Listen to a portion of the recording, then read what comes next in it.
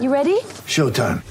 On May 3rd, summer starts with The Fall Guy. Let's do it later. Let's drink a spicy margarita. Make some bad decisions. Yes!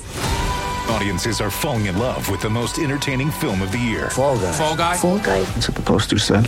See Ryan Gosling and Emily Blunt in the movie critics say exists to make you happy. Trying to make it out? Nope. Because I don't either. It's not what I'm into right now. What are you into? Talking. Yeah. The Fall Guy. Only in theaters May 3rd. Rated PG-13.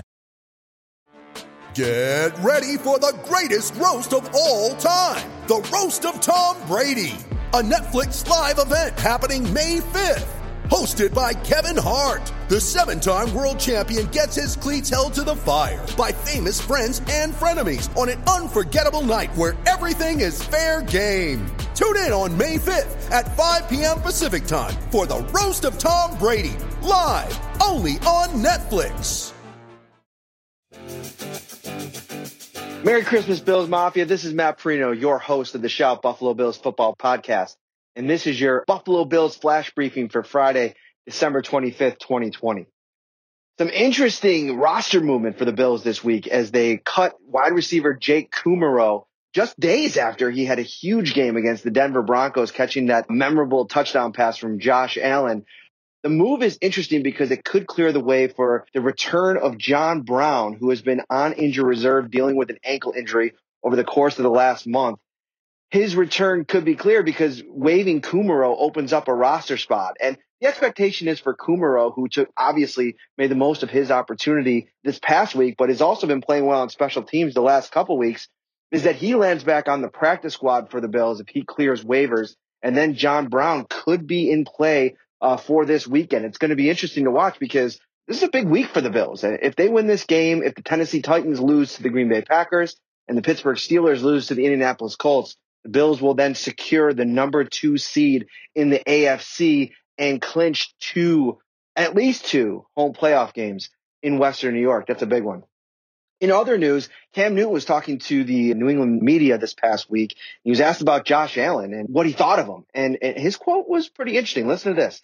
I'm a big fan of Josh, and he's actually getting coached by a person I know extremely well in Ken Dorsey.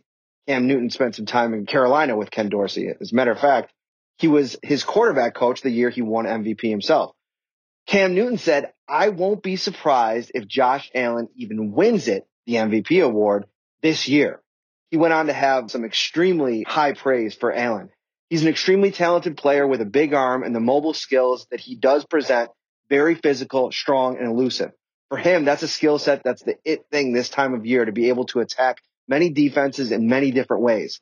I'm always rooting for him, but obviously not in certain circumstances, but I wish him the best. Cam Newton did it at a high level in 2015, and Josh Allen is doing it at a high level in 2020. Check out these statistical comparisons.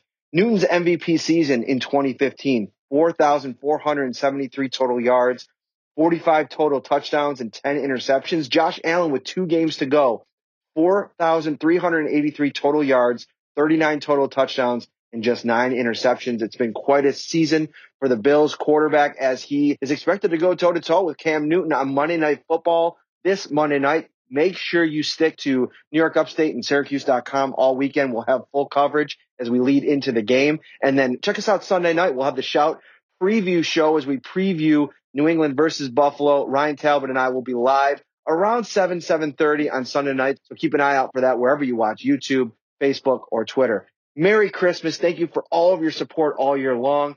We'll see you soon. Have a great weekend.